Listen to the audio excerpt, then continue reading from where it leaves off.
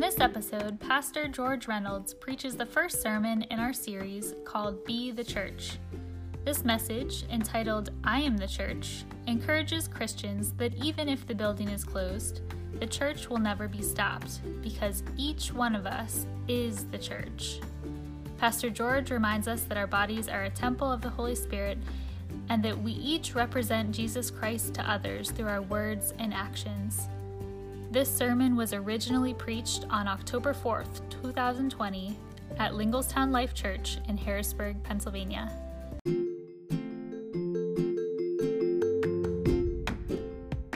Welcome to the Linglestown Life Podcast, where our community seeks to love God and love others. Here you'll find timely teachings and encouraging devotionals to help you deepen your faith.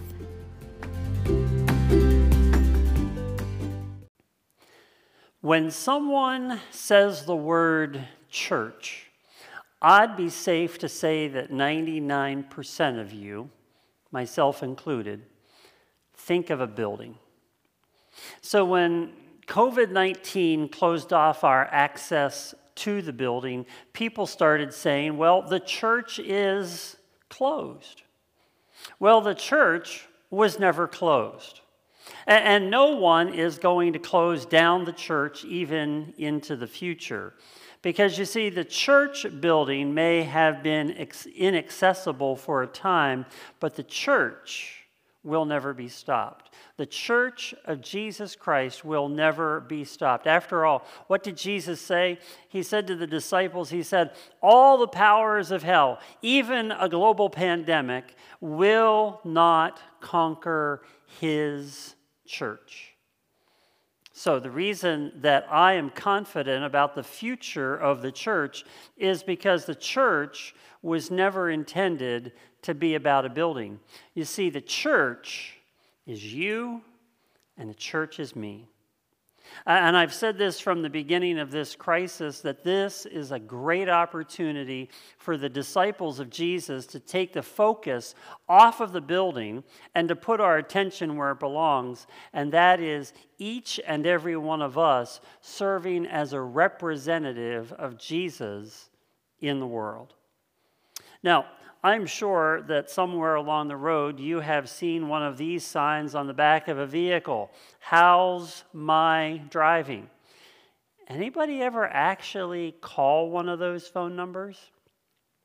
I was sort of curious, and I actually did some online research, and apparently these signs are rather effective in making a driver more mindful of their driving habits. You see, the reason for these signs on trucks is because, you know, the companies, they believe that the truck driver's actions on a road have a way of influencing a consumer's buying power. You see, if you think about it, companies have these giant mobile billboards, trucks, cars, vans, and they're all emblazoned with their name or their logo. And so to every company that has one of these vehicles out there with their brand on it, it is important that the brand is well represented by the driver. And these little signs have a way of reminding the driver that it's not about him, but it's about the company that vehicle represents. So that leads me to ask you a question this morning. Have you ever thought about how your life is sort of a mobile billboard for Jesus? Have you ever thought about your life as a mobile billboard for Jesus? I know it sounds a little corny and everything, but you know, from the way you drive to the way you talk to your work ethic to how you treat other people, how you treat your family, every aspect of your life, everything you say and do tells somebody else about Jesus. And how you behave, what you say, tells people something about who Jesus is. I think that was the message that Paul was trying to communicate in 1 Corinthians chapter 3, verse 16, when he penned these words. He says, "Don't you know that you yourselves are God's temple and that God's Spirit dwells in your midst?" Don't you know that you yourselves are God's temple and that God's Spirit dwells in your midst? If there's somebody beside you, if there's somebody next to you, look at them and tell them, hey, you are a temple. Okay? You can explain that after they fall down laughing. But anyway, let's go on. There's so much we could talk about what this verse means. It's just jam-packed with important stuff. But today I just want to focus on how it fits into a theme that I see that runs consistently throughout Scripture. And the theme is very simple, and that is that it's God's desire. It's God's desire to dwell with His people. It's God's desire to dwell with His people. I mean, look at how it progresses. In the garden, in the book of Genesis, we read about how God was walking with Adam and Eve. He had this intimate relationship. But then once that relationship goes south, Scripture is all about God seeking to restore that personal, face-to-face relationship with His creation. So we move on later on in Scripture, and we come to the story of how the Israelites are coming out of bondage in Egypt. They are moving to the Promised Land, and as they are going, God gives some commands to Moses, and one of those commands is to build a tent or a tabernacle, a temporary dwelling place where God can literally dwell among His people and move with them wherever they go. After it was constructed, every time that the camp picked up and moved, the tabernacle was the first thing that was erected, and then the rest of the camp was built around. It was a visual reminder to the people that God was in their midst, that God was the center of their lives. Now, we move on a little bit further in the Old Testament, and once the Israelites are settled, Solomon builds the very first permanent structure, what we refer to as the temple. And still the same principle as the tabernacle, except that this time it didn't move. And we're going to talk about that in the last week of this series, about how sometimes we make things permanent that God intended to be temporary, so that we get too fixated on sticking in one place when we should be moving. Anyway, that's for a few weeks from now. Then in John's Gospel, we read this. In John chapter 1, verse 12, it says that the Word became flesh and made His dwelling among us. We have seen His glory, the glory of the one and only Son, who came from the Father, full of grace and truth. The Word, that is, God became flesh. God took on human flesh. He made His dwelling. And that word dwelling is the same word for tabernacle. In other words, God chose to tabernacle among us. He chose to pitch a tent among His people.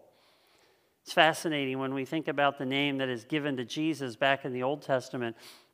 That name, Emmanuel, it means what? It means, Emmanuel means God with us. And so there is this reminder that runs throughout all of Scripture that God's desire is to dwell with and among and within His people.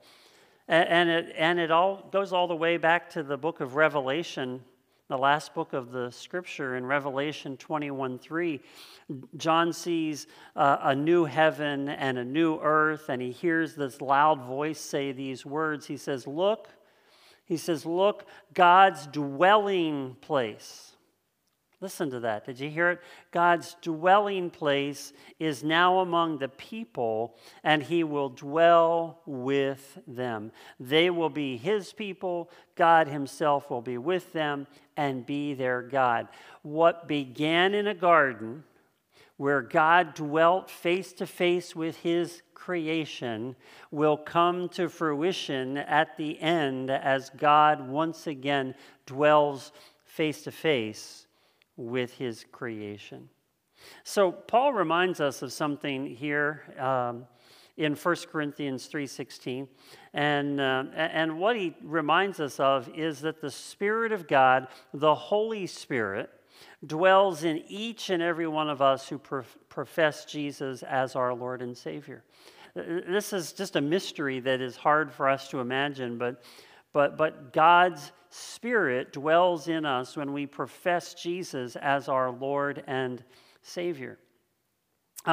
It's because you and I therefore represent God on the earth among people that we dwell with, that you and I have to go back to those signs, how's my driving?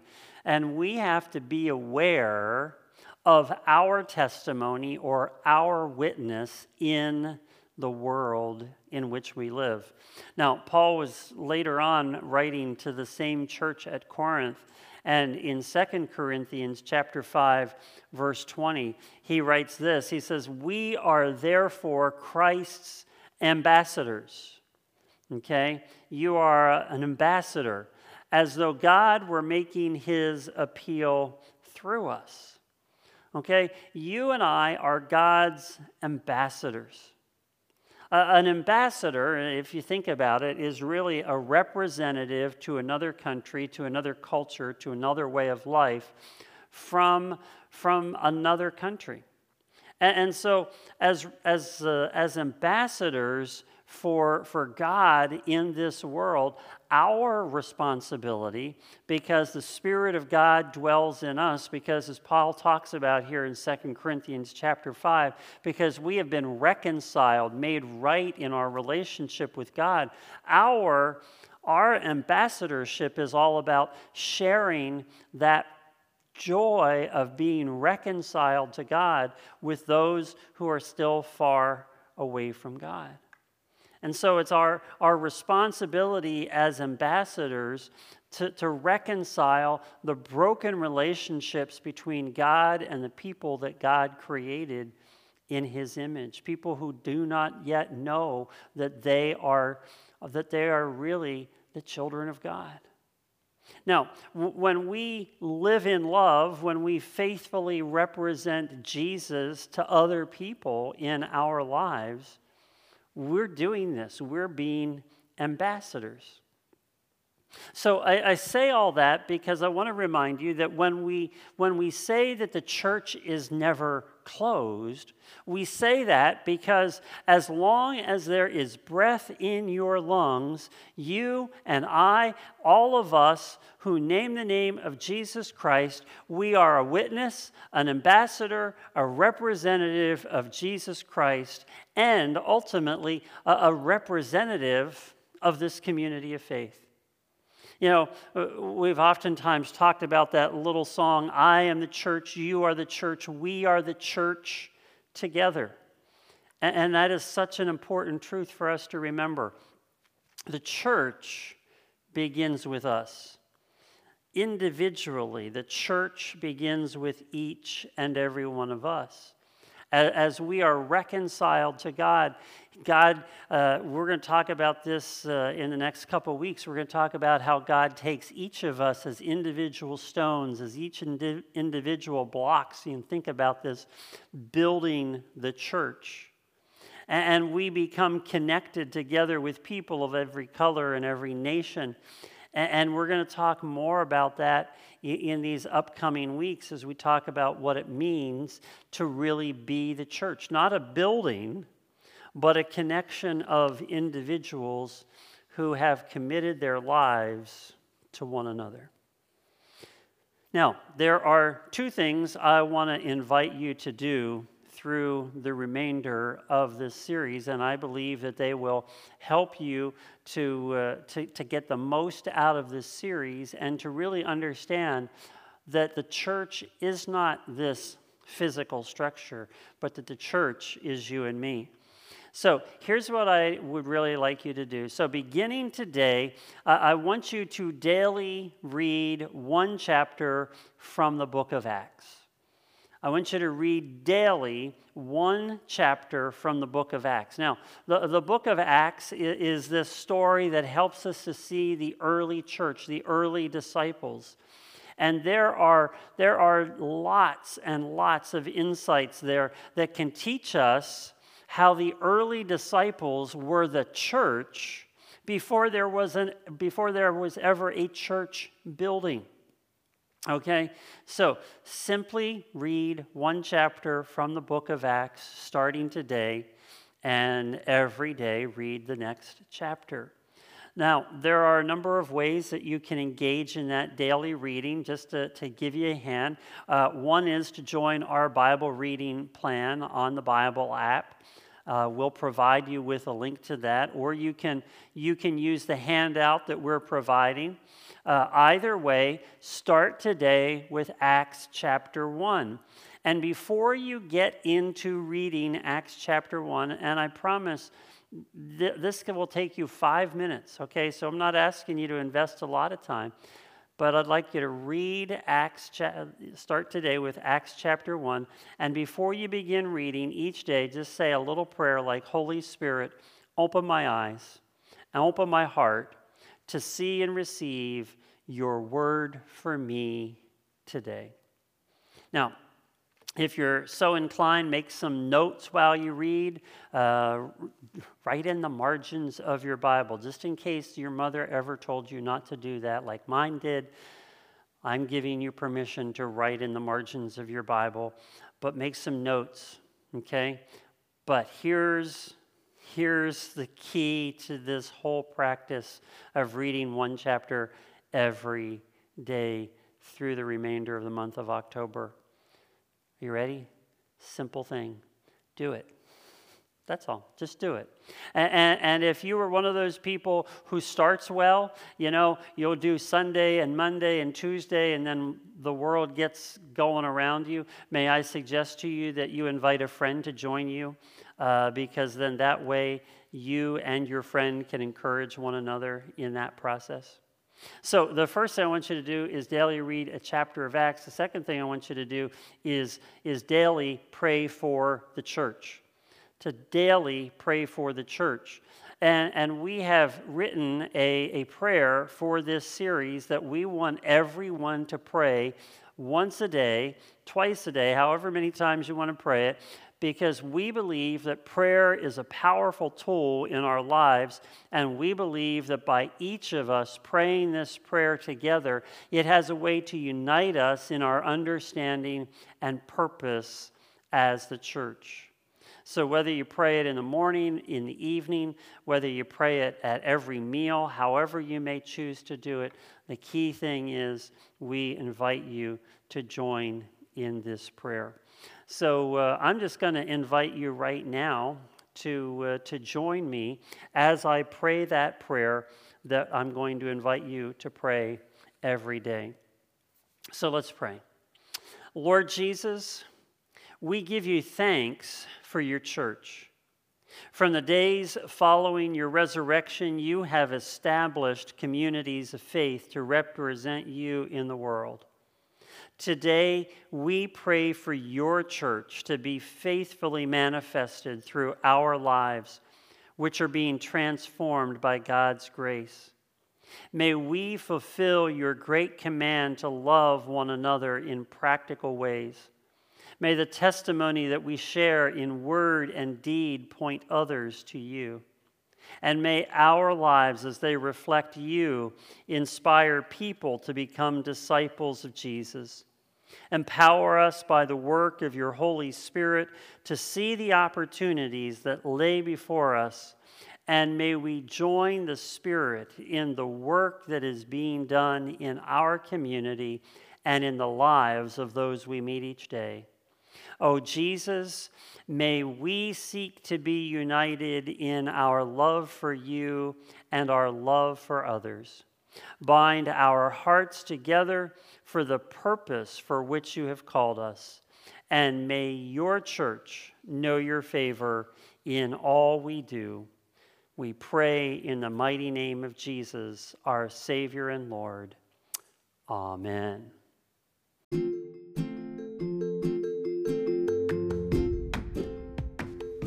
Thank you for joining us on the Linglestown Life podcast. If this message was meaningful to you, we hope that you will leave a review and share it with others. If you want to know more about our church or would like to attend a service or community event, find out more at www.linglestownlife.org. God bless you, and may you go forth to love God and love others.